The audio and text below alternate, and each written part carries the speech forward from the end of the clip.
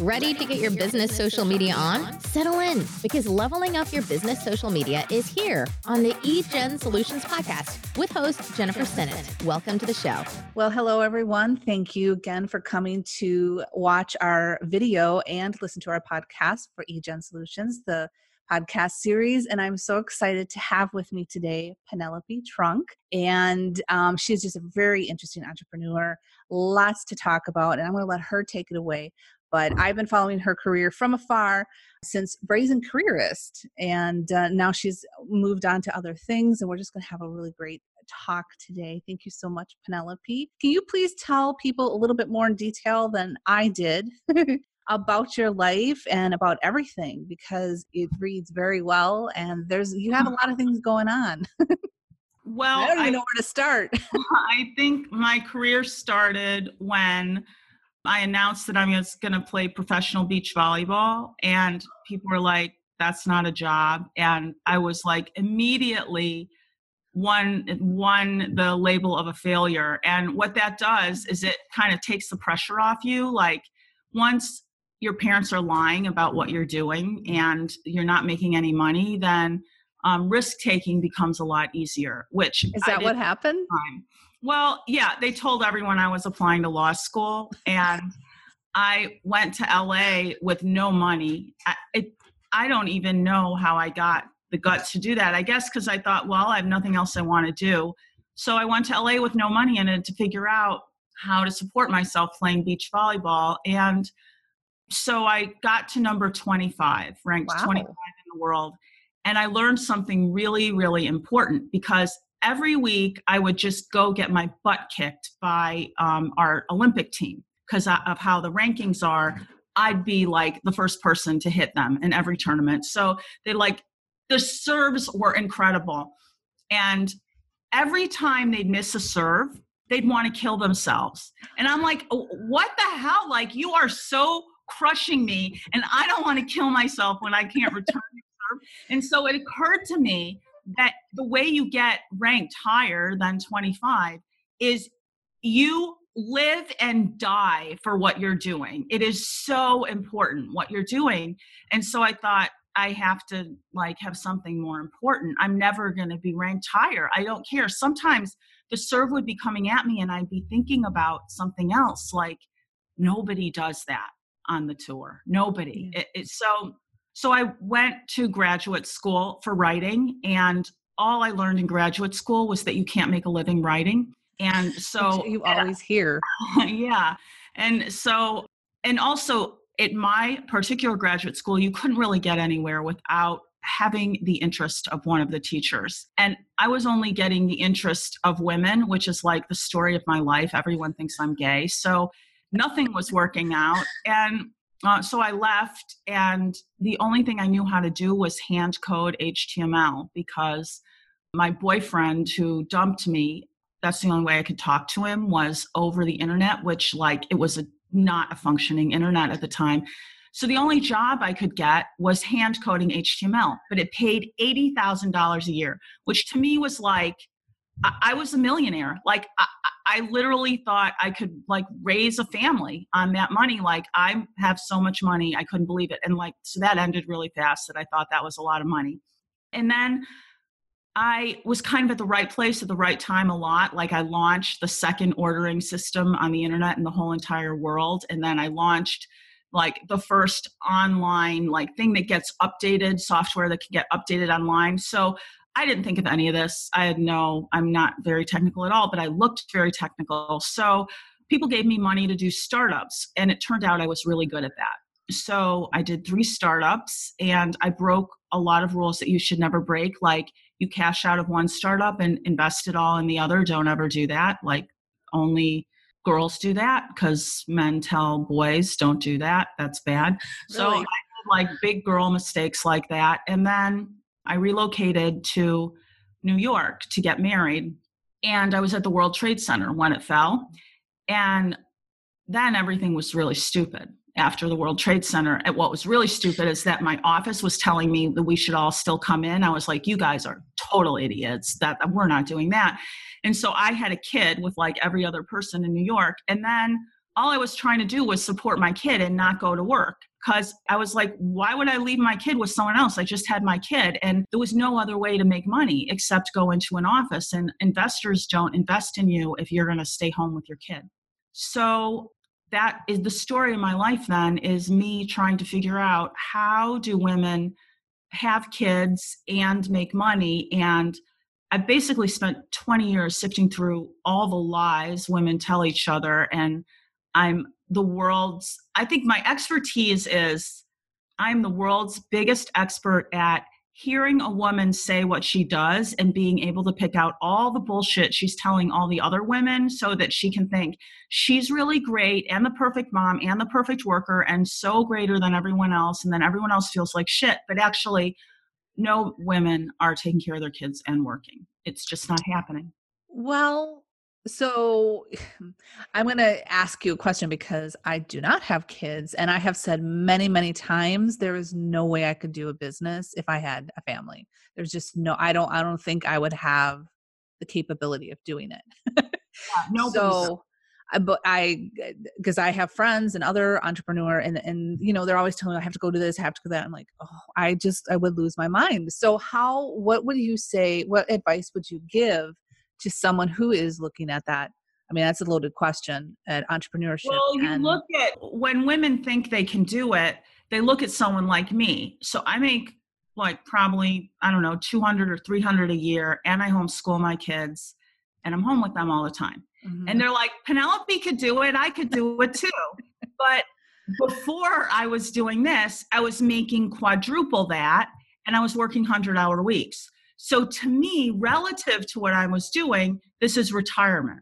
Right. So what women are able to do is, relative to what you did before you had kids, you can be in retirement. If that makes money, that's great. But whatever you're going to do, you're going to work maybe a fifth of what you used to work. Because of the time and other responsibilities that you have. Because it's absolutely absurd to miss your child's life so you can sell more widgets. Like, that's why I said by third grade, women stop working outside the home, because it's absurd. It doesn't make any sense. It's just, you can't see that. Maybe some women don't see that till they have kids. I didn't see it till I had kids. I think too, the age of the internet has greatly helped. No, the age of the internet has just put more pressure on women, because Tim Ferriss is like, work 4 hours a week. That's right. I remember reading that you do not like him.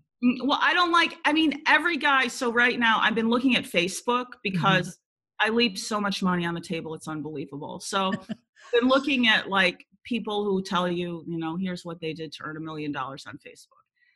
And they're all single guys. Like, it's the world of single men using the internet to earn tons of money, and then telling women who want part-time jobs they can do it too. But no, you cannot do it. They work 100-hour weeks, and they look like they don't.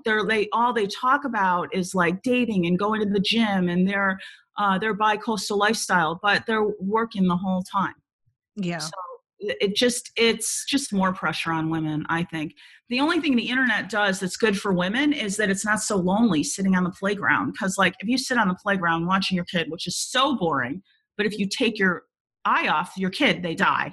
So if you have the internet, then you can like have some kind of respite from the boredom of keeping your kid alive if you don't have a friend at the playground.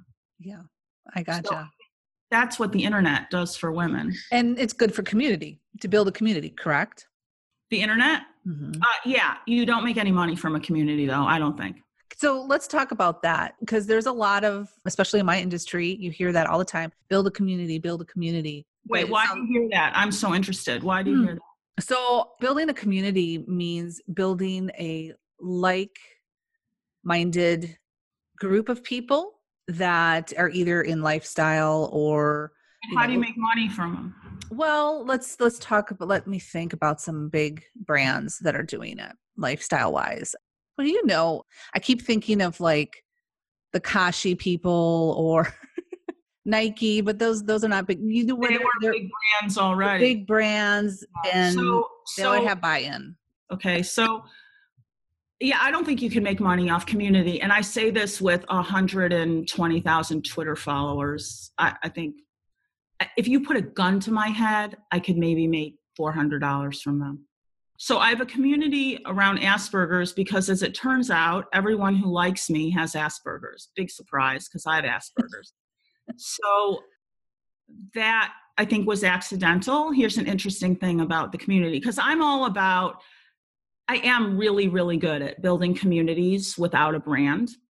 Like, so I'm not Nike, but I can still build a community. Right. But I don't see how people make money from that. I think it's really limited. So, it's really limited, possibly. It just depends. So with Asperger's, functioning, and I've read some of your blogs and some of your courses, functioning with that, is that difficult in a job? People with Asperger's who you can make money from as a community are women, because they're late diagnosis and they want help. Mm-hmm. Men with Asperger's can't see that they have it. It's too much. And companies that hire people to help with Asperger's only do it for the very, very top employees. Like, okay, I had somebody who was just there to keep me in line, but that's expensive. That was $70,000 a year. Yeah. So I think the whole thing about making money from community, I'm still thinking about it. I'm still forming my opinions about it, but I think that it's social proof if you have a community. So, for example, Juice doesn't make money off her community. She makes money off people believing she can build a community for them. Mm-hmm. And the biggest money I made from my community is I could launch companies with my community. So I'd get a company funded and then use my community as the first launch point. But I'd always have startups, so they didn't have to buy anything. I'd have the kind of startups where you don't have to have cash flow. So I leveraged my community. Okay. But when people think they're going to get a community and then sell things to them, yeah, that is the cost of customer acquisition. If you're going to get a community, you should just go flip burgers at McDonald's. It's way, way more time efficient. So time, that's exactly where I'm going with this. So, and that kind of goes into influencer campaigns as well. A lot of people think, I'm going to have all these influencers talk about my product. I'm going to build a community that way. I mean, those are the buzzwords I hear. It takes a lot of time and energy to do that. Influencers get their influence offline and then bring it to Instagram as a way to market their influence to brands. Okay. So a really good example, I'm just getting ready to publish this actually, since I was getting my hair cut, and the hairdresser is like, oh, I heard you're a big blogger. I want to well, she didn't say blogger because no one says blogger anymore. She said influencer. She said, I hear you're a big influencer, which I'm like, I just have a blog. I'm like 1,000 years old. Okay. So she said, I hear you're a big influencer. I want to be a big influencer. So because I have Asperger's and I want to cause conflict everywhere I go, I was like, oh, what do you want to be an influencer in? I should have been like, oh, that's nice, and just shut up. But I have to pick at it. It's like picking at a scab. So she's like, she showed me this person who does braids, and the braids are absolutely stunning. Her Instagram is stunning. Everything about her, the whole thing, it was like, even I have zero care about braids. I could look at the thing the whole time. So my hairdresser was like, I want to be known for braids too. Okay, so I was like, okay, there's no way in hell that she is going to, but I'm going to figure it out anyway. So during the time she was cutting and coloring my hair, I figured out that the way this person got good at braids is she knew that was her thing. So she'd go to cities all over the country and teach hairdressers how to do braids. And it was really cheap. And she'd tell all the hairdressers to put the braids they do online and tag her, and then she'll comment on it. She'll tell them how they're doing, like for forever. Right. And so every client that they do that, and then the client would follow her because they'd be like, I learned this from her. And she traveled nonstop for 2 years. I'm probably living like a gypsy. Wait, is that not PC to say? Gypsy? I don't know. She Airbnb'd it. Yeah, they're way better. Okay. Yeah. I don't know. I mean, it's not a good life. And she's not a hairdresser, right? Then she's a hairdresser trainer. And all she does is tell people to talk about her and braids, right? She's basically selling herself. Mhm. Nobody wants to do that. Everybody is like, I just love hairdressing. I just want to be known for braids and have like Paul Mitchell sponsor me, whatever. Oh yeah. You're not I see what thinking, you're saying. I want to travel all around the country and have to convince people to go to my class and then tell people to talk about me.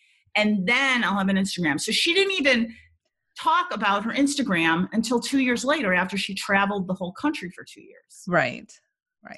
And had this whole like scheme. It's brilliant. Everyone should do it. Of everybody she trains telling their people that they work with to go look at her Instagram. Yes. But So she did it very smartly. But again, she worked. It wasn't like and I was in my salon and right.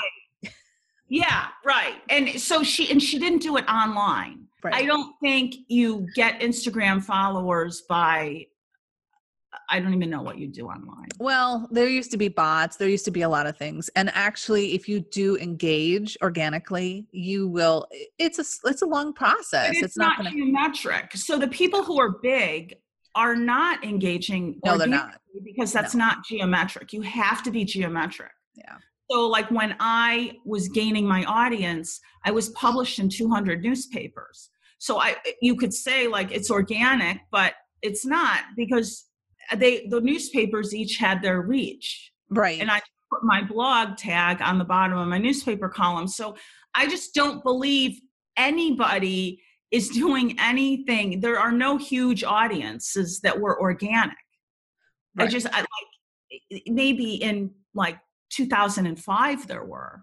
I think it is if there is a up and coming, if you're an early adapter to a platform, I think it's easy. Mm-hmm. Yeah. But once it becomes popular and everyone's on it, forget it. It has to be print. It has to be, as you said, everywhere. I mean, you just said it. You had your Twitter handle, I think, on your articles, correct? I had my blog on my articles, but I was the only journalist on Twitter. So anytime someone wanted to say, oh, there's journalists are using Twitter too, they point to me. Okay. And then Twitter would recommend me so Twitter could feel like there are really journalists there. It's so much luck. Much luck. No, I agree. And I've been on Twitter for a really long time and I have a following. And I remember one day I got 2,000 people and it was because Twitter put me on the front page one day. I know it was just something Twitter was starting way back in the early days and like 2,000 people followed me. But yeah, exactly. And again, early adoption of a and a also platform. geometric because you're using somebody else's influence to get your growth. And so that's why I'm so interested in Facebook, because I don't think you need a community to do well on Facebook, which is why men do better than women. I mean, women are all about, I want to build a community and make money from a community, and men are about, I want to have a 4-hour week and make a lot of money. Yeah. And so, but is it fair to say I don't think Tim Ferriss does a 4-hour work week? Because I follow him and that guy is working all the time. Oh yeah, totally. He's working all the time. But the people who love him think that if they follow him closely enough, they'll be working 4 hours. Yeah. Well, he does have some really good hacks and tricks and ideas, and I should say tricks, but efficient ideas. But so we've had a lot of fun here, but I'm wondering, I'm going to show everyone. So for everyone that's watching, we're going to head over to Penelope's blog. This is your blog. How long have you been blogging? For 20 years. Yeah. Oh my goodness. Yeah. It's crazy. There's 20 years worth of content. Yeah. My blog was such a mess. I literally, because it's like so antiquated in some of the things that we're running, I literally had to like take it all apart, like just dump everything and start over. I've had to do that on one of my blogs as well. It's heartbreaking in a way. It's so much work. Yeah. It's like going through baby pictures or something. Right. But you have classes, and how do you pronounce it? Is it Quistic? Did I say that correctly? Yeah. Quistic. Yeah. And so on here, we can actually, especially write great blog posts. Is this your, yep. And we can purchase this from you to learn how to write great blog posts. I feel like that's a tongue twister. Is there any, like you have an array of items because you also talk about, again, Asperger hacks for people. And then you talk a lot about personality types. Right. So mostly with these classes, I'm not a great salesperson. I'm a great content person. I'm not very good at sales. So mostly with these classes, when I find myself saying the same thing over and over and over again, I do a class. And my idea was then when someone wants to talk about that topic, I'm like, go take this class. But what I didn't understand is that people always benefit from a coaching session first so that they have a framework for why the class is important to them. So I feel like this is like 101 in online sales, which I totally missed the boat on, is that you have to sell something to someone at the point when they know they need it. Mm-hmm. And I skipped the point, so I know how to tell what someone's type is. And then I skipped to the point where they understand why that's important and what their problem is. So I went straight to, I know your type, so I know your problem. So now what I find is that people really need to have a coaching session first. So I do a coaching session. And then at the end of the coaching session, they're like, oh, I have all these other questions about it. And then I can say, oh, good, I have a class. And then they take the class. Right. This is kind of an this is my ill-formed idea of online sales. But this is a good foundation. This is an excellent foundation. Yeah, it is. Because I do the same thing. So on my YouTube channel, if I get clients or people asking, again, that same question, I do a video because for number one, it was out of frustration and a need for time. I didn't have the time to explain it. So I just did a video and sent it to them. And that's kind of how it started for me. But this is the same thing. And where I'm missing the point is I don't have courses. Just give it free. I see that so much that like someone is either good at selling or good at developing the courses. I see that over and over again. And I think before I could see that, I had to see how bad I was at selling. Because it's like a way of thinking. You must have that. You have that way of thinking, right? Well, the thing is I think it goes back to your comment about women. We can't have it all. I don't think as entrepreneurs you can have it all. I think there's very few people that there's things that you're good at and there's things that you're not good at. And then there's things you really hate doing, but you can do. So I think that there's that gamut. And then especially for entrepreneurs, there's things where you should let it go, but you still need that control, right? But so I had a really big thing as an entrepreneur. I scaled way back because I didn't want to have to be selling all the time because I'm so bad at it.